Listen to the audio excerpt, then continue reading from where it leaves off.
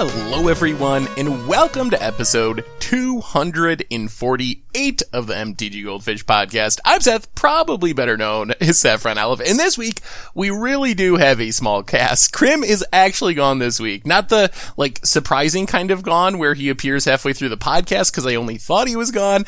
So no Krim this week. He was out doing a Card Kingdom event, but we do have the owner of MTG Goldfish, Richard. What's going on today, Richard? Hey, Seth. It's all a big ruse. Krim is actually here. He's just a 3-3 elk.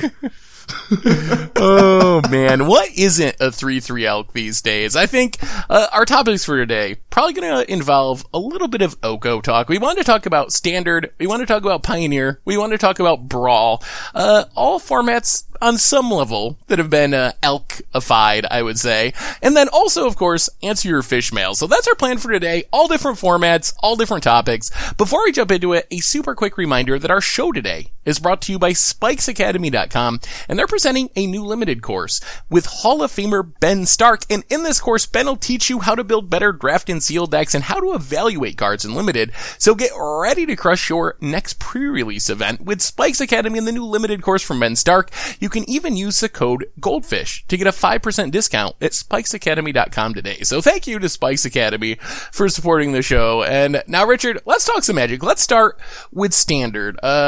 First off, have you been playing any Standard recently? Oh yeah, I played at least, I'm going to say 5 hours of Standard this weekend, and that was maybe 6 matches. So, so yeah, I know everything there is to know about Standard, guys. You just make some elk, block with your elk. When your elk gets killed, you make more elk. So remember last week we were talking with Krim, and Krim tried to soothe us with his Teferi talk and his control decks can now take care of Oko because, you don't have to deal with Field of Dead. Turns out, Seth, there's a 1-mana spell. 1-mana spell in Standard that gives your things hexproof, including spells. So when they pay 3 mana to destroy your Planeswalker, you laugh at them with your 1-mana counter, and you're like, okay. I think someone pointed out that green right now in Standard has the best card draw in Hydroid Crosses, it has the best Planeswalker in Oko, it has the best counter spell in Veil of Summer, it has the best ramp. Literally, any category of card, green has the best option in Standard right now. The best finishers, card draw, counter spells. It's really insane. And I haven't really been playing too much Standard, but I've been keeping up on Standard. And they had the big Arena MCQ this weekend, and the numbers are pretty nuts. I think the top 10 most played cards were all green cards.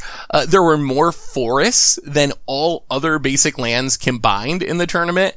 Noxious Grasp was in 40%-ish of the decks that made day 2. And still, despite that, Oko was in almost 70% of the decks, and 11 of the top 16 decks were Oko decks.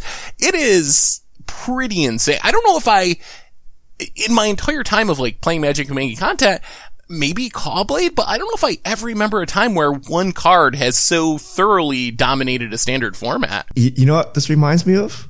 Hogak. Literally 2 months ago. When people, so we're not just talking out of a small sample size. We're talking from the Mythic Championship 7 qualifier weekend. It's all Oko, and the new hotness is to go Sultai. You might as well throw in some Vraskas because you don't need to deal with Field of Dead anymore, right? So you might as well throw some Vraskas, Massacre Girls, and more importantly, main deck Noxious Grasp. You're in a healthy format when you're main decking Noxious Grasp. This exactly looks like Hogak when people were main decking Graveyard Hate. They're like, doesn't matter, right? We're playing 4 Ley Lines main deck because that's what it is. Looking at the MCQW, yeah. One more fact drop. 90% of the decks were playing Veil of Summer. That's 52% of decks were playing Noxious Grasp. 60% of decks playing Disdainful Stroke. Once Upon a Time in 75% of decks, Nissa in 70, Oko in 67. So, Field of the Dead unbanned? Yeah. I don't know. It's gotten way, way worse. Way, way worse. There's no rock, paper, scissors, right? It's my rock is Oko. Your Your paper is winning the die roll. No, mystical dispute, right? And my scissors is Veil of Summer. Like that's what it is right now, right? Oh, that is a little bit depressing, but actually very true and very concerning. Like yes, it's like not a huge sample size in terms of time. It's only been a couple of weeks since we've been having like Mythic Championships, but a lot of matches have been played, and this is seeming pretty consistent across Arena, across paper tournaments. I'm very concerned. We have a Pro Tour in 2 weeks. 2 weeks from this past weekend, we will have a Pro Tour, a Mythic Championship featuring Standard. What do you think they do about that, Richard? Like, do you think, is there any chance that they're going to actually do some sort of emergency banning, or are we just in for the greenest of Pro Tours in the history of Magic? I don't know, man. I don't know how they're going to spin it. Like, how are they going to hide all the Okos off the feature match area? Like, I think this is it. This is Standard. Emergency ban? Like, again? Like, get rid of Oko? I mean, I do think this is kind of exactly when we analyze the Mythic Championship itself and talked kind of about looking at the data, looking at the bannings. This was basically what our worst case scenario was. If you like look back at that article, it was like, please don't just ban Field of the Dead because there's a real risk it becomes like a one deck format with the like Simic package just dominating. And we were hopeful that maybe that wouldn't happen. Krim was hopeful maybe Esper could take care of it or whatever, but it's looking more and more like the worst case scenario has happened. And I don't know, like, how do you get people to watch that Pro Tour? Like, what, like, how does that even work? If it really is like 70% of the decks being Oko decks and 90% being green decks, like, is that appealing for anyone to watch? Forget watching. Like, who's gonna play this format? Like, I hate mid-range mirrors that go forever. Right? At least with aggro decks, you know, like say we're in Hazoret Red mirror metagame. Someone is dead in 10 minutes. It's done. Right? Control mirrors. Yeah, they take a bit, 10, 15 minutes to ramp up, but then there's like a giant turn and then someone is dead. These Oko mirrors go forever. You know what I learned today, Seth? You can time out on Magic Arena. Like I was playing, it must have been like, I don't know, 40 minutes or something. And then I just lost. And I'm like, what? I didn't run out of time. What happened? And I looked, there was actually a timer. So in addition to the rope, there's a timer because you went too long making elk and you just run out of time. Like, I was like, wow, that's something new. I think that Willie Adele that was put from it. Nexus of Fate, right? I think that's where it came from. I vaguely remember. It was to stop the Nexus loop. So it is technically possible to time out. I think I've done it once or twice. I can't remember what I was playing, but it is pretty rare and hard to do. I think Willie Adele was playing the MCQ and he said it was one of the worst experiences of his life. He almost dropped it 2-1. All of his matches took almost an hour. Sideboard cards in the main deck. It sounds like exactly like everyone is having this experience. This isn't just like your experience. Everyone is kind of like saying the same thing about the format. There was also Nerd Rage Games runs a tournament series kind of similar to the SCG tournament series. I think it's more like in the Midwest and not as big as SCG, but they were supposed to have one of their 5K opens in Madison this weekend in Standard, and it looks like they're canceling it because 2 players signed up for their Standard 5K. So they're gonna have to actually cancel their event when they normally have like hundreds of players at these things. So yeah, I think if there's anything that makes Wizards react quickly to this, it's going to be stuff like that. Like if we've seen before, like when they changed to 2 rotations a year or some other bannings, if attendance starts to drop, that's when Wizards gets very antsy and often like does make a change really quickly. So that would be the only thing I could think. Like if they see less people are playing Arena, they see 5Ks are not firing because people are not showing up to play Standard, that might be something that gets the format shakeup to happen. Yeah, that's a good point because Oko is a pretty expensive card. What is Oko right now? Oko is 50 plus paper, $85 on Moto.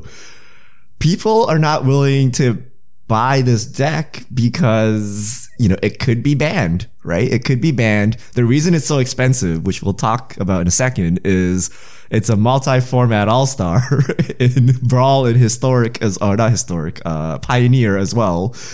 So people are hesitant to buy into this deck that they think will get the banhammer. And if you're not playing Oko, like you're not winning. So it's like pretty hard to show up to an event, right? So I don't know, like they're going to have to do something. I feel this is way worse than Field of the Dead. Like way, way worse. At least with Field of the Dead, we had 2 decks. Your Field of the Dead deck could fight against the Oko deck, but now it kind of really feels like we're down to 1 deck. I know Modern isn't one of our big topics for today. We're focusing on like Pioneer and Brawl and Standard, but I think someone said between the MCQs, the SCG Modern Open, and the SCG Modern Classic, 15 of the 24 decks were playing Oko. And that's 16 of those decks are Modern decks. Like, Oko is just dominating literally across formats. I don't think, like, can you think of anything that compares to this? Like, has there ever been a card that is so thoroughly dominated I guess it also like won the Treasure vintage. Cruise. Yeah, like it is, this is historic. I think we're talking Git Probe, Treasure Cruise, Dig Through Time, and what's the counter spell? The 1 mana counter spell, the free counter spell. Oh, Mental Misstep, yeah. Mental Misstep. Like that's what we're talking about, right? Like this card that's just in every format that's like so good. That's Oko, right? I can't think of a Planeswalker. Even like 3 Fairy is not that ubiquitous. Like Liliana the Veil wasn't even that good in Standard. Yeah. Like, creature, I don't know, like Noble Hierarch, I don't know, right? Like what creature like stacks up to this, right? Yeah, I don't think we've really seen anything like this with a Planeswalker before. Pretty amazing, really. So what do you think happened with Oko? That was the other question I wanted to, like, with it being as dominant as it is, and us like seeing now how dominant it was, I guess like in Wizards' defense, when they first spoiled Oko, it was kind of like, okay, like maybe this is fine, but it wasn't like, oh my god, this is the most broken card of all time. How did Oko like get out the door? What do you think happened there? That middle ability, the +1, I think if it was a -1, like Oko would probably be fine. Like the ridiculousness where your opponent plays, let's say, a 1-drop and then a creature, and you just empty board Oko Elk. You take only 4 damage and you live with 1 loyalty, right? Like how is this a thing, right? Like you should have to choose. If you want to use your removal spell, your Planeswalker should be vulnerable. It should die, but Oko still goes up to 5 using removal, goes up to 6 if the board is empty. So I think there's just way too much loyalty. Like, what's our red hoser? The Fry, yeah. Fry does doesn't 5 get damage, doesn't even kill Oko, right? You're like, what is this? Right? Like, oh, that feels bad. So, if they were going to try to fix this problem, what do you think they do? Do you think there's any chance they actually just are like, okay, we gotta ban Oko. We know it's expensive. We know it was like the face card of our newest set, but we gotta bite the bullet and do it? Or do you think we're more likely to see the like nibble around the edges? Like, oh, we're gonna ban Nissa and Hydroid Crosses, or we're gonna ban Gilded Goose and Abriel Gazer or something, and try to like power down Oko by taking out other cards. I think Oko needs to ban, but my bigger concern is how are they going to fix this going forward? Like this, I think Oko is a product of Magic Arena. Like we play games so fast now that the metagame gets broken so quickly and they can't fix it, right? Normally in a video game, what you do is you have like a beta release, right? Like you have a beta release of Eldraine, people play it for a month, and then you patch it up, you tweak the numbers, and then you release it balanced. But we can't do this because of paper, because they have to print the cards in advance. Everything has to be set in stone, and you're basically relying on the team at Wizards. No matter how good they are, they're going to have misses, and then this happens. And you can't do an emergency patch. You can't do anything. All you can do is ban the face card of your new set, right? And that feels bad. So I don't know how they're going to fix this going forward, because they've kind of mashed digital and paper into like the same bucket.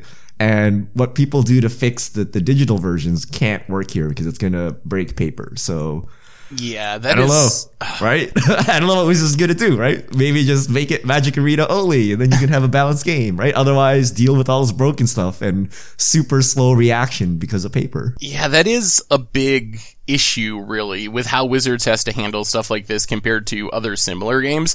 I mean, I think when we had Kaladesh and all the brokenness of Kaladesh, one of the kind of things to come out of that, I guess, was the play design team. And the last year of Standard before rotation was actually really good. And there was a lot of, I think, feeling in the community that, like, okay, maybe play design solved these problems. And now with this new team, like, we're not going to have these issues before. But as you said, like, even with play design, what do you have, 30 people working on Magic or something? And then you have millions of people that are trying to break cards.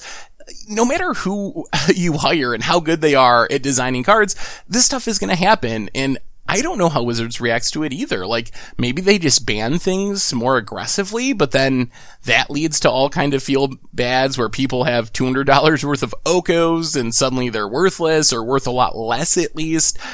So I don't know what Wizards does about this. I don't know if there is anything they can do about it. You can't aim intentionally low on all your cards or your game's going to be boring and people don't want to just play powered down Magic all the time because you're being safe.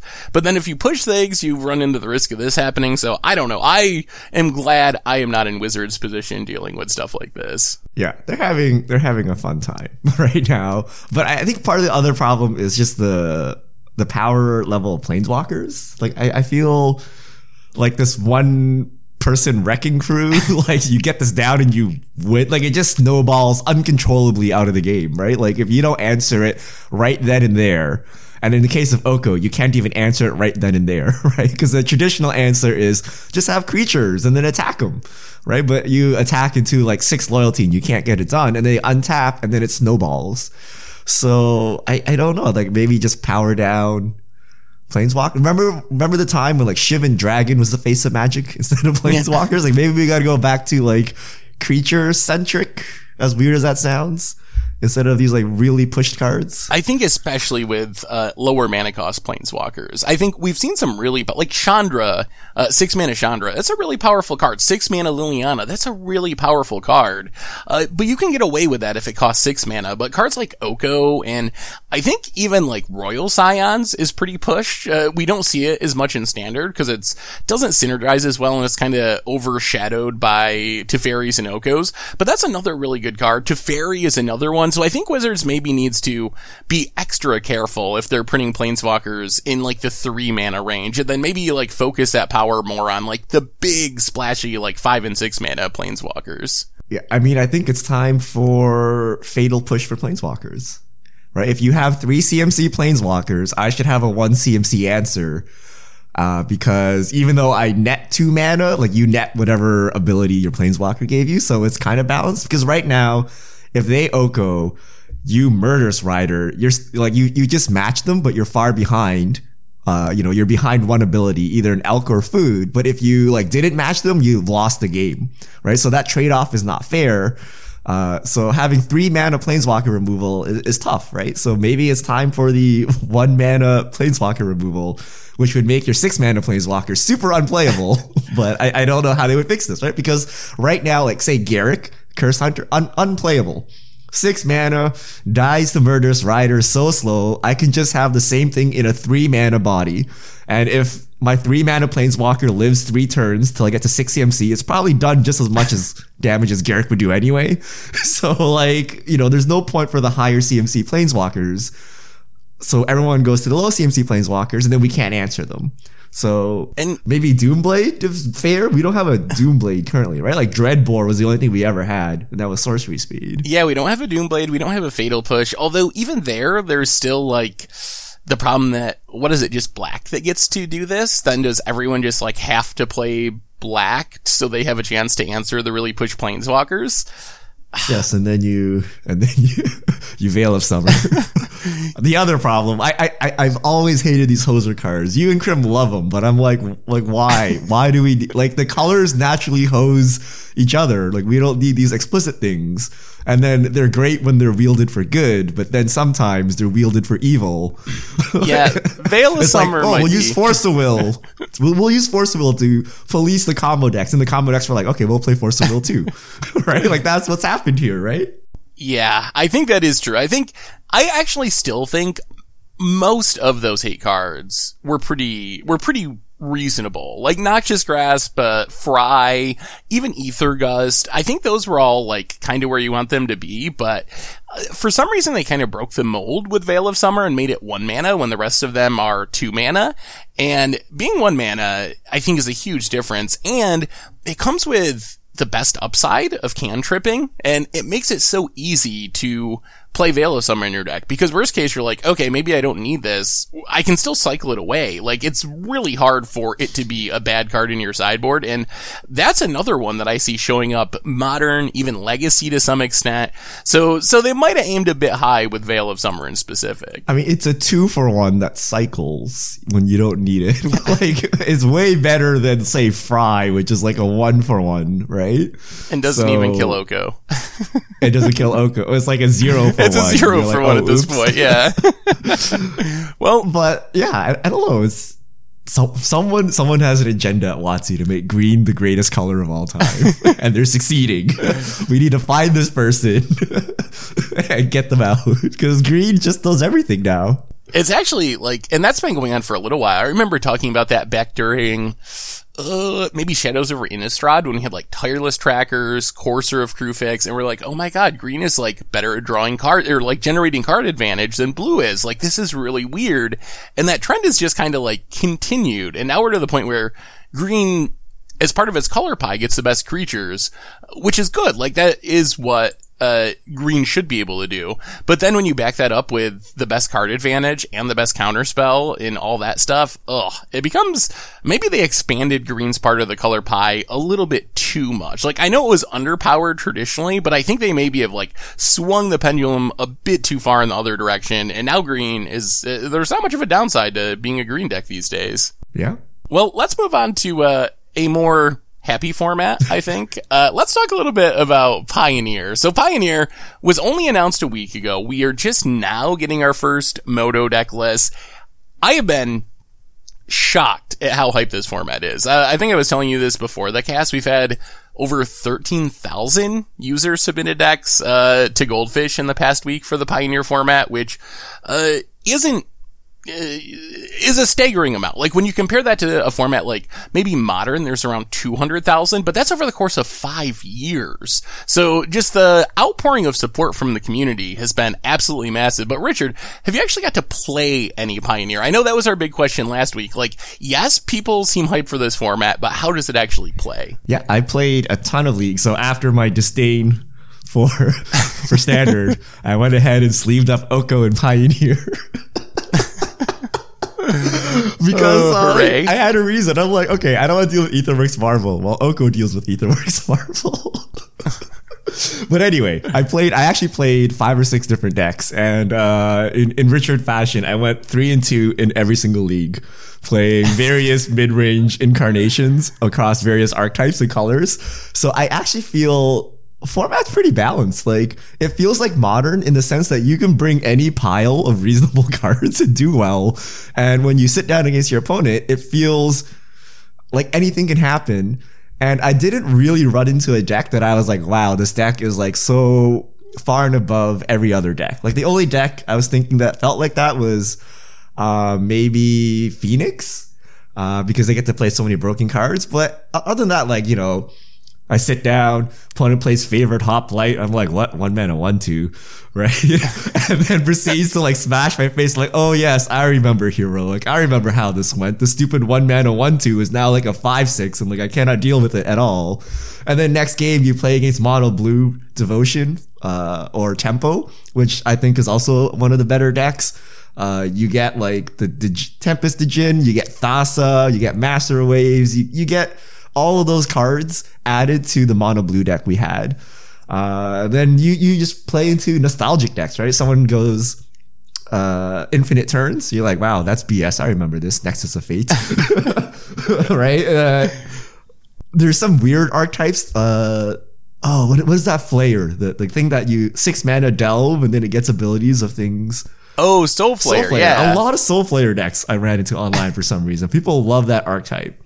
But there's like so it is many a pretty decks. cool archetype. Yeah, I felt the same way. Like, it has been super diverse, and even the things I've been really scared of, I still think maybe, like, some of the delve spells, Treasure Cruise, Dig Through Time, like, those might need to get banned, but one of the combos I was most afraid of was Copycat, and I played against Copycat a few times now, and I think it's a good deck, but I don't think it's, like, breaking the format. If you look through, they had the first challenge results posted. They had the first Pioneer challenge, and I think there were maybe 2 Copycat decks that made the top 8. There was actually more Phoenix decks. I think Phoenix took 3 of the top 8 spots. And then there's just random, like, Sultai mid-range piles with Okos and, random Planeswalkers, Lilianas and Veraskas and Courser of Crucifixes and Jaces. So it does feel like you can kind of do everything. And it is very nostalgic, as you mentioned, which is really sweet.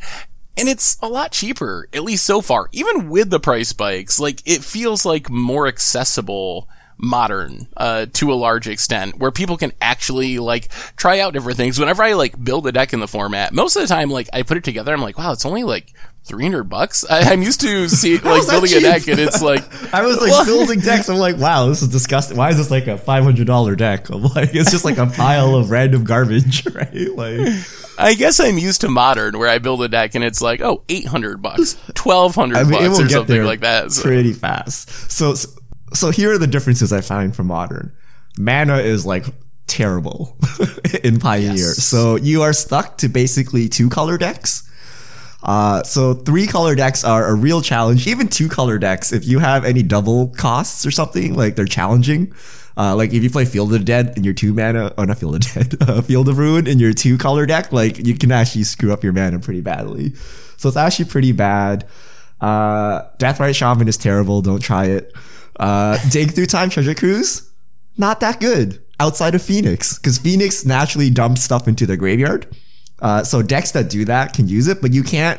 It's not like Modern of old where just any deck can play 4 Treasure Cruise or whatever, because you don't have fetch lands powering your graveyard. So you don't have that. But Phoenix deck gets to do all of this. So that's why I think Phoenix deck is actually one of the strongest decks.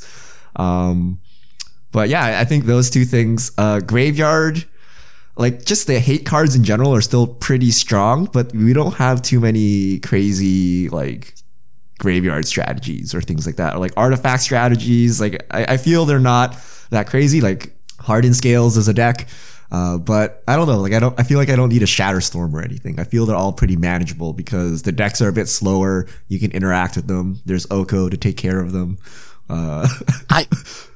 I think that's maybe like the most exciting part about this format for me is it's a format that has the diversity of Modern, but at the same time, you don't sit down thinking, okay, am I gonna like get a matchup where I just die on turn 3? Like, it's kind of the diversity that you have in Modern combined with the speed that's more standard-ish, where you actually get to like play Magic for several turns, and it feels like, in most matchup at least, that the decisions you make matter, the cards that you play actually matter, which I think I'm even more hyped for this format now that I've actually got to play it. Like, I liked it on paper when we were podcasting last week and it was just announced, but now that I've gotten to play it, I love this format. I've been like Pandermoniconing and revisiting all these old things, and it actually feels practical. Like, I don't think I'm breaking the format with Pandermonicon, but I can like legitimately build a Pandermonicon deck and expect that I'm probably going to get to cast my Pandermonicon and maybe even a couple things after the Pandermonicon, and that's not something that happens in formats like Modern. And it's got like, I think the first league dump was 120 different decks, that's insane. We've been talking about how Standard is a 1-deck meta. Pioneer is very much the opposite, and it's partly because things are fresh, the meta hasn't solidified, but I'm still very hopeful that even as the format kind of grows and is played more in the metagame, becomes more stable, I still think that it might maintain that like Modern-esque feeling where if you play a bunch of like reasonable cards, you can go and win games with whatever deck you feel like. Yeah, I think that is what convinced me this will be a legitimate format. Like, we saw all the hype, but we've had formats with hype before.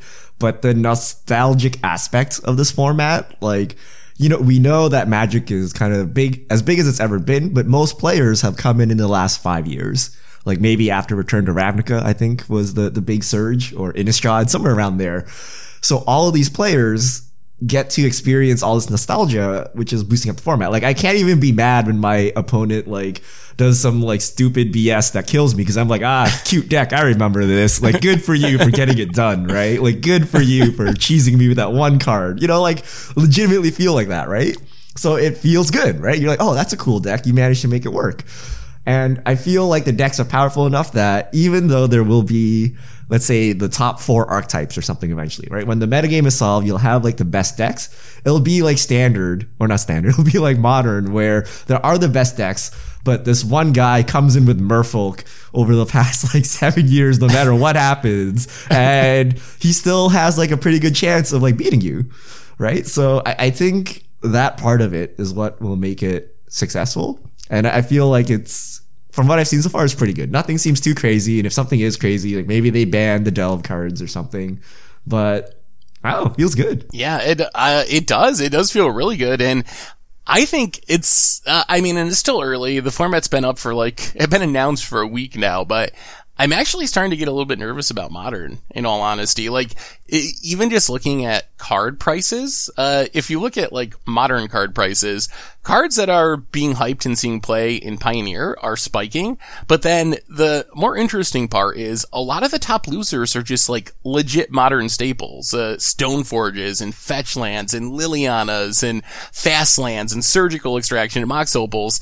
Like, it kind of feels like people are maybe, at least some people are maybe selling out of Modern and buying into Pioneer. And if the format continues to be as much fun as we've been having with it, I think that trend might continue. And I think a year or two from now, we might actually be in a spot where Pioneer is what Modern has been for the last 2 or 3 years or 5 years or whatever. And maybe Modern is what Legacy has developed into, where you get a few GPs, you got leaks on Magic Online. Do you see that happening, Richard? Do you think Pioneer is going to overtake Modern? I think it will eventually. The question is, does that happen like next year, or does it happen like 4 years from now? I don't know. I think it depends on how good Modern is, because Modern's been in a lot of trouble recently, and it all comes from Standard, right? Like, I've never seen so much Modern movement in my life, but because every Standard set has so much power in it, like every time there's a new Standard set, it affects Modern, right? So Modern's been in turmoil and things have been shifting a lot, which is kind of not what you want for your non-rotating format. You kind of want it to be like stable, reliable. But I don't know.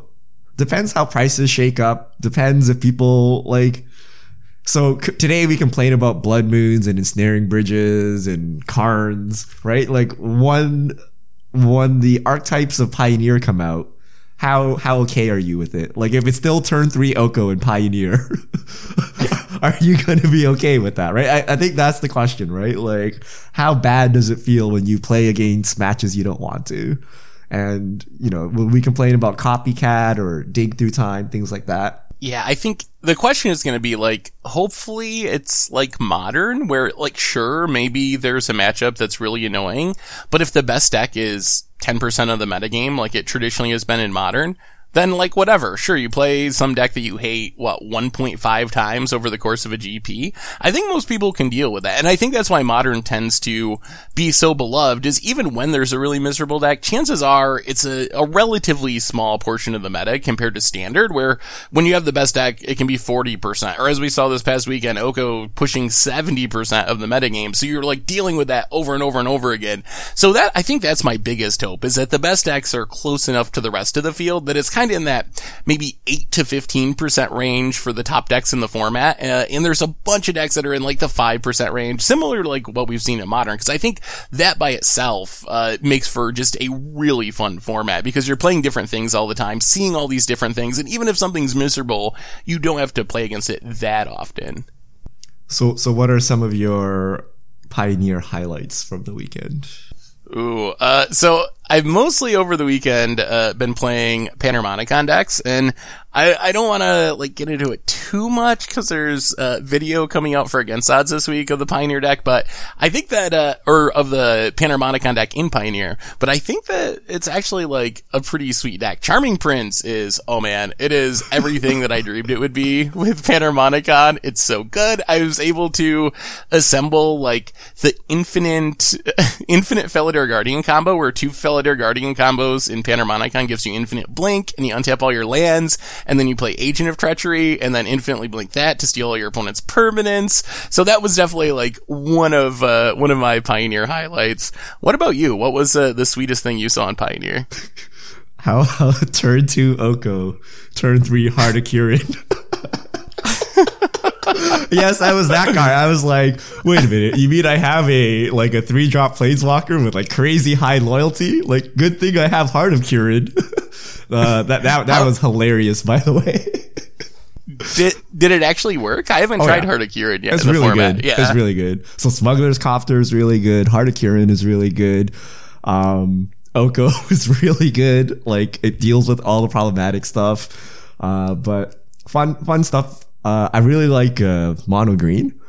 So it's crazy if you take like the last 5 years of green creatures at every curve, you can have a lot of power. So I played mono green splash black for Thoughtseize, but there's like Experiment 1 Pelt Collector. And then at the 2-drop spot, you have Barkhide Troll, which is a 2-mana 3/3 with a +1/+1 counter. And you have Avatar Resolute, which is a 2-mana 3/2. And it enters a battlefield with +1/+1 counters for each creature with a +1/+1 counter. So you can make like a 2-mana 6/5 or something. And then at 3-drop, you have Yorvo, which is a 4/4, which gets +1/+1 counters. And you have 5/4 in Steel Leaf Champion. You also have Ronus, which is indestructible. And then you have Galta, Questing Beast, Pelucranos as your top end. Like, green creatures are really big nowadays. So when you mash them all together, there's a lot of beef in the deck. But don't they all just end up elks anyway? Here's the beauty of it. They get +1/+1 counters. So your elk is actually pretty strong. Oh, yeah, I guess that's true. You don't really want to elkify like a Yorvo or something, because it actually makes it bigger. I think the deck is 1 Rancor away from being really good. I need some enchantments. Are you playing Aspect of the Hydra? I tried like 2, but like usually it doesn't matter. Usually your creatures are so big, it's like either they've killed your creatures or you're dead already. Like, you really need another Thoughtseize. I think if we had Inquisition, it'd be actually a pretty good deck. Be really good. Yeah. I think one of my favorite parts has been just seeing what everyone else is playing. There's been a few like Blue-White Monument, a deck that like cropped up in Standard, and I forgot all about it, but it's like a cool archetype because you're playing all these cheap things and like making all these tokens. It's been really sweet to see Green Devotion decks come back around. They're playing like Leyline of Abundance with Mana Dorks into Nykthos, and then casting like huge Crossuses or like Dragon Lord of Tarka, and just like cards that I was like, oh, that's so sweet. I remember like that was a cool deck back in the day. So the nostalgia factor has been really sweet, not just for the decks I've played. I've got to play decks that I really like and wanted to revisit, but it's been really sweet to see what other people are playing. And you kind of mentioned this before, like, it's kind of hard to even get mad when you lose to it. You're like, oh man, that's like actually pretty cool. Like, we can play Leyline of Abundance in Devotion now. That's like a really neat synergy. So maybe that'll wear off as we play the format more, but for right now, I've just been loving basically every aspect of Pioneer. Except Nexus of Fate. Yeah. I remember I was like, look, the opponent is like, they got no cards, right? But then they like hit one off of Tamio, and then they're like, okay, got a runner, they get another one, and then you're like, oh, is this possible? And then and then I had Deathrite Shaman, and I'm like, oh yes, this card doesn't even hit the graveyard for me to exile it, right? Like, this is great. What a balanced card, but it's fine. You have to, you gotta play the Ugin's Nexus sideboard tech. but I do think Phoenix is probably the best deck, and I think it might need to get a ban because everything is so good in that deck, and you get to play Treasure Cruise without totally warping your deck to be bad. Yeah, I think that is something to consider. I mean, I think if you were gonna ban Phoenix, would you probably just go after Treasure Cruise, because that's the card that's most likely to be broken again in the future. Yeah, I think it would be the Delve cards because I think Phoenix itself is not that good, right? But it's like they can, like they basically play a bunch of cantrips and then stuff, but then you have a lot of one drop cantrips that were not available in the standard version. So then you have all of that going on, and then if they bring in Graveyard Hate, you bring in Young Pyromancer, you're cool, right? And then if they don't have Graveyard Hate, you're just going nuts, and then you can Treasure Cruise to refill. Treasure Cruise is only 1 mana, so you can actually trigger Phoenix off of that too, right? So I feel like they can play the broken cards without being disadvantaged, whereas everyone else can't really take advantage of these broken cards. Before we move on to our last format, which is Brawl, have you played against Copycat much? What is your impression of Copycat? I've played 0 Copycat and I've played 0 Aetherworks Marvel. I've had Emrakul mirrors. Marvel.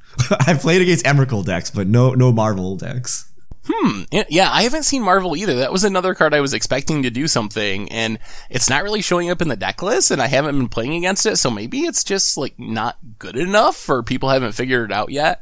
Copycat I have played against quite a bit, and it's not as bad as I thought it would be. Like, there's a lot more answers than there were in Standard. You have Pithy Needles, you have Fries, but it feels like maybe it's manageable thanks to just the sideboard options that we didn't have when it was in Standard. Also, Magic Online. Like I thought about playing it, but I'm like, I don't want to sit here and combo off with my, because if your opponent doesn't scoop, because sometimes they don't have to scoop, right? Sometimes they have an answer. But I don't want to sit there and click for like 5 minutes every time I win a game. Yeah. That is a good point as well. Well, let's move on. Last format. Brawl. Have you played any Brawl this weekend, Richard? Yes, I too played Oko and Brawl. So you were one of those. I started with Torbrand. Okay, I started with Torbrand. Torbrand's really bad. You don't have enough power to kill people. So I went 0-3 with Torbrand. I'm like, all right, I'll just sleeve up some Elk, and then I went 6-0 with Oko. It just invalidates like whatever the heck they're doing on the other side if they're not playing a Planeswalker, right? And if they're playing a Planeswalker, your Elk can pressure it. So it's like fine. Oko's pretty good. I'm kind of amazed Oko wasn't banned in the format, considering Sorcerous Spyglass is banned because it shuts down Planeswalker commanders. It feels like Oko essentially just does the same thing, and it's in your command zone, but to creature commanders, because you just turn it into an Elk, and that is way worse than having your commander killed, because unless you build your deck to like bounce it or something, your commander's gone forever. It's just sitting out there and being like a pretty useless 3/3. So I kind of feel like Oko should be banned, even though in my experience, I've been playing Yarok, of course, on brand, in Brawl, and I haven't played against Oko as much as I thought. I saw, like, Cube April tweeting about, like, playing Oko, I don't know, 60, 70% of the time across, like, 20 or 30 Brawl matches. I think I played it, like, twice out of maybe 15 matches, so I guess I probably just got lucky and dodged playing Oko all the time, but I thought it was pretty fun. I think my first 7 matches, I ended up going 7-0, and I played 7 different archetypes. I played like Kenrith and Torbrand and Yorvo, Nicole Bola. So my experience was the format it was actually pretty diverse and pretty fun. But like I said, I think I got the good end of the variance and dodged, all the Oko matches. Yeah. Plus all the standard players have the Oko deck ready to go. So yeah, I don't know how you dodged it, but I'm gonna become an Oko specialist. So I can play Oko in all formats. I'm gonna join like a team Grand Prix and I just play Oko. Like put me in any seat, Legacy, Standard, Modern. I'm fine. I got Oko ready. I got Oko. I got a Gilded Goose. Got some tokens. But yeah, I don't know. I played a lot of Oko against Oko in Brawl, and then I played. I don't know what they were because they were just Elk to me. Like nothing happened. Yeah. Oh, it's just unfair because they can't recast their commander, right? Like it's just stuck there. You're like, I feel bad for you. Should I kill it so you can recast it so you can play the game that we're meant to play? Like I felt really dirty. It was like pretty bad. I think that's something I actually like took into account during deck building a little bit. I think if you're playing Brawl and Arena, because Oko is so popular, stuff that can incidentally like pick up your commander, or like for example, Blood for Bones is a way you can like sacrifice your own commander and get value out of it. Flood of Tears is like kind of a wrath that can reset your commander. So I think look for Plaguecrafter is another one. You can unalchify your Oko. So I think looking for stuff like that is actually really important in the current Oko meta. And Sorcerer Spyglass is banned, of course. Yes, you can't have Oko be answered that easily. How would you be able to turn all your opponent's commanders into Elk if they could just Sorcerer Spyglass your Oko, Richard? All right. Any other thoughts on any of these formats before we answer some fish mail? No, let's go on to fish mail. So if you have questions, send them to @MTGGoldfish with the hashtag MTGFishmail, and we'll get to your questions on air. Loving board games. Should WotC consider expanding card restrictions to formats other than Vintage? Would it be better than a straight up banning? Think about allowing a one Field of the Dead in your standard deck. I like the idea on one hand, I like the idea if it's used similarly to bannings, where it's like very rare and infrequent.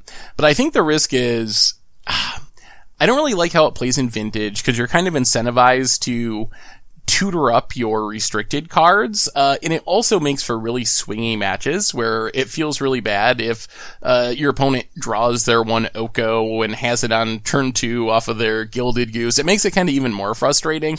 So I don't know. And it also adds a lot more of just like a layer of complexity, I guess, to the game, where you have to keep track of something. I think bannings are pretty clean because they're just gone forever.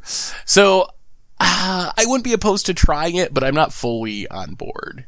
Yeah, I don't know. I feel WotC's stance is they don't want to think about this, and they'd rather think about making the formats balanced.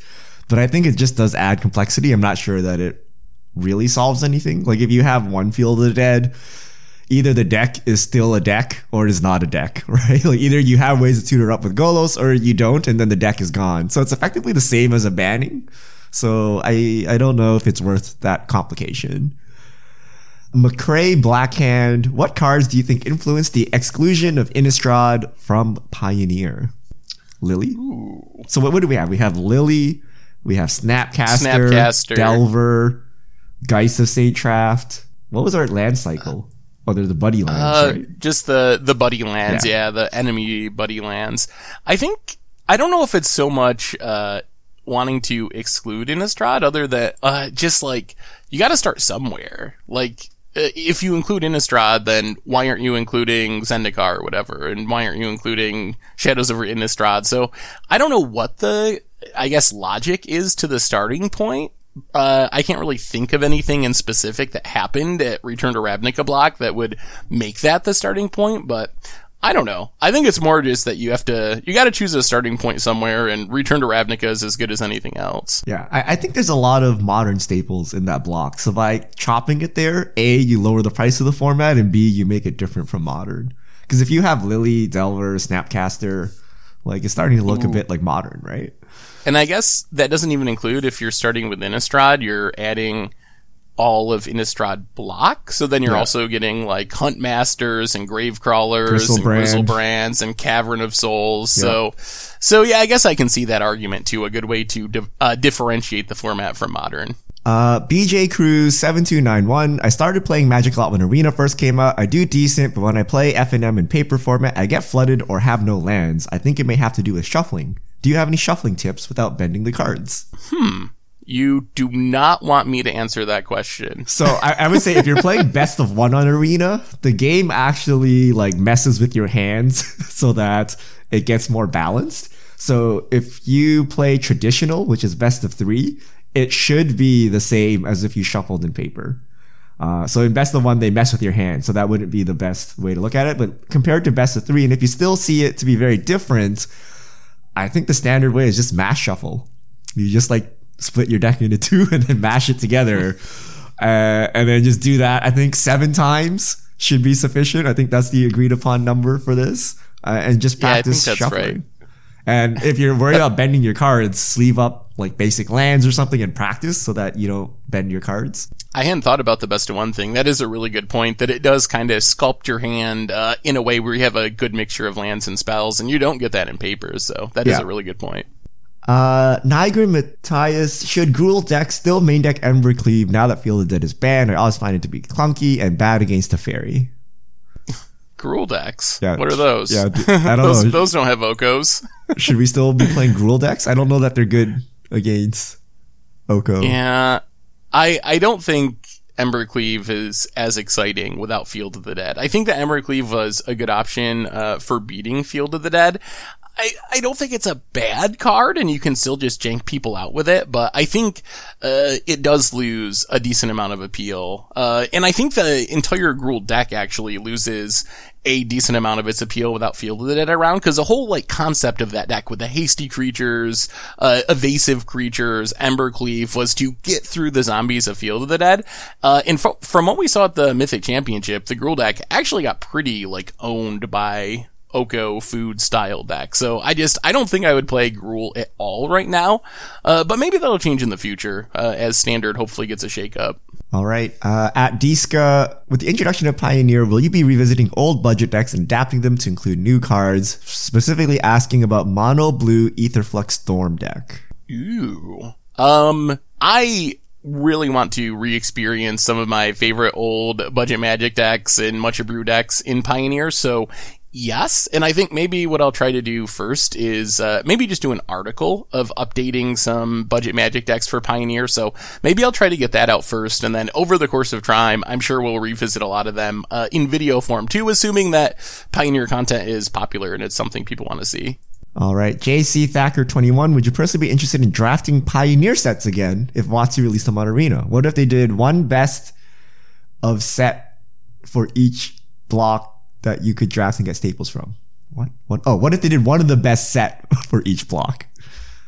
I think that'd be pretty good. I think, say, in between every standard set release, they released an old set on Magic Online, on Magic Arena, and over time, maybe a year or two, you'd have all of Pioneer. Yeah, I think that would be pretty interesting. The only thing I would say is, I don't know how it would work with the bot drafting. I don't know where they're going to gather their data for how the bots make their picks with formats that wherever they current. Gathered it for the new formats, right? I don't know. How do they do it for Eldraine? I always assumed it came from Magic Online, but I guess I don't just actually know the inner workings of downloaded it. LSV's limited set review, stuck it in there, and they're like, wait, just rare draft everything. Make sure no rares get by pick 3, and then that's it. So, but it's free content, right? It's literally their dream, right? All they gotta do is code it up. They don't have to spend the R&D and the play testing or anything to do any of these sets, and they get to just release them. They get to recycle content. I don't know why they're not doing it, but it's free for them. And they end up with Pioneer on Arena, which would be huge. Yeah. Squid Max 1. Ever since Arena came out, standard attendance at my LGS has tanked, and I kind of want Pioneer on Arena so I can keep playing there. Would you be okay with Pioneer on Arena if it kills LGS attendance? That's a tough one. Do you think that Arena has hurt LGS attendance? I think it has. I think do you think so? So I haven't played Paper Magic since Arena's come out. And I think it has to do with how close you are to an LGS. For me, it's 30 minutes to an hour to get to my LGS one way. So I could just sit home and play some leagues, or I could brave the traffic, pay double the price because I got to pay Paper and Arena and then play, or I can just sit at home and be antisocial, right? So, but if my LGS was 5 minutes down the street, yeah, I would totally go there and play, right? So I think it depends how far you live from an LGS and how easy it is to get there, whether Arena kills it for you or not.